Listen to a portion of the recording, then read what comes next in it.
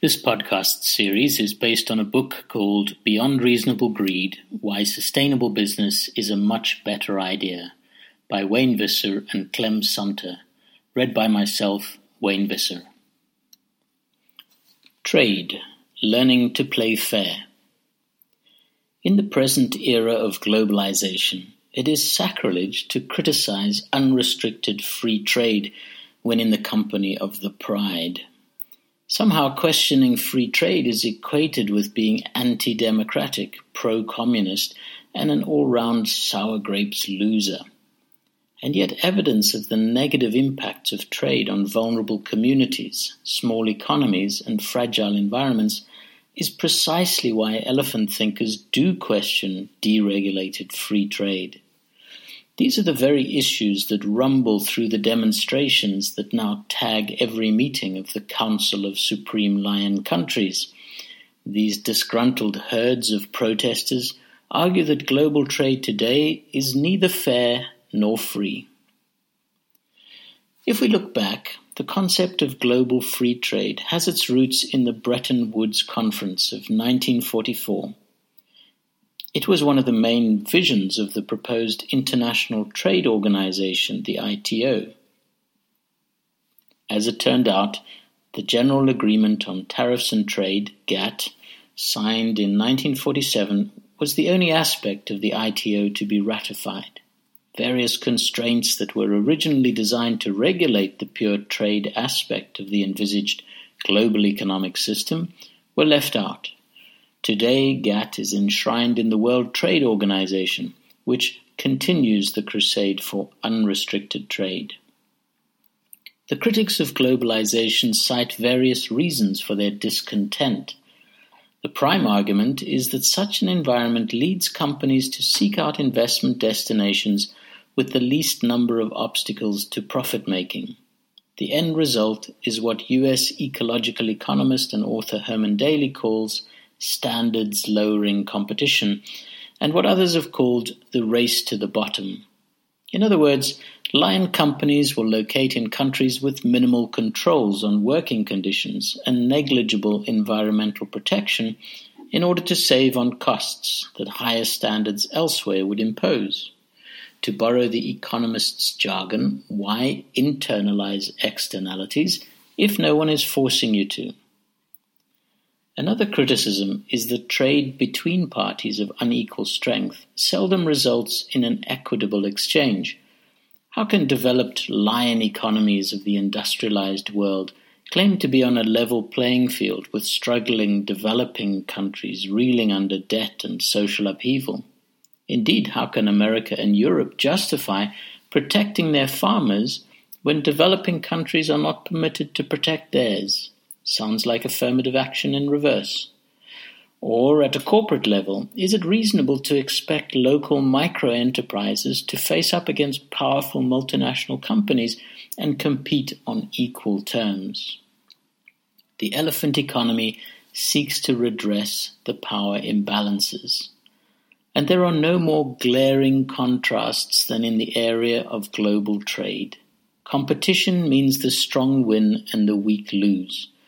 So guess who has gained the lion's share of the benefits of globalization? America, the strongest and richest lion in the first place. No wonder they want the system to continue. Elephants are quick to point out that the WTO itself is undemocratic.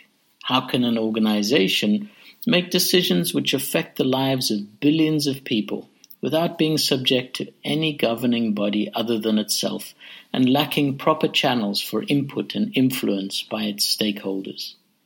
Even the International Labour Organization was unsuccessful in its attempt to have a social clause included in the WTO constitution. To many elephants, therefore, it smacks of a self-serving gentleman's Leo Club. Elephants wishing to shape-shift global trade towards something more sustainable have led the charge with a counter-movement consisting of a network of alternative trade organizations that strive to promote fairness in trade. They do this by agreeing on certain minimum standards and ethical practices which have the welfare of those affected and usually marginalized by the global trade process as their primary focus. In Europe, this has resulted in the establishment of more than 2,500 fair trade shops, which exclusively stock products that have been subject to this careful screening process. The UK has been particularly proactive in promoting fair trade through organisations like Tradecraft, Oxfam Activities, Tiercraft and Twin Trading.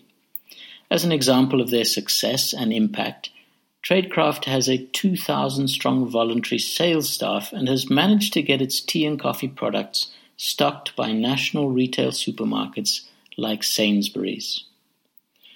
The Body Shop's Trade Not Aid initiative took the idea of fair trade and turned it into its international trading policy. Among the principles behind Trade Not Aid were that the Body Shop utilized traditional skills and materials, provided long-term commitments to all community projects of this nature, and encouraged small-scale businesses that could be easily duplicated. Because fair trade became something of a mission for the Body Shop, they actively sought out trade relationships with communities in third world countries, including India, Burkina Faso, Malaysia, Nepal, the Philippines, and Kenya. Body Shop founder Anita Roddick sums up their fair trade experience as the ability to work in partnership with communities and to figure out what they truly need. It is the process of helping people find the right tools and the right approach to develop themselves. It is not, she emphasizes, simply buying goods for money or dishing out things we assume people want or imposing blueprint-type solutions on a complete population. More than anything, fair trade centers around paying attention to human relationships and addressing the particular situation that each counterparty finds itself in. Fair trade organizations are not limited to first world countries. One of the best examples of an alternative trade organization is South Africa's Cape Town-based Triple Trust organization. As the name suggests, they were originally established to provide three services. First, to assist people from township communities to obtain business skills training.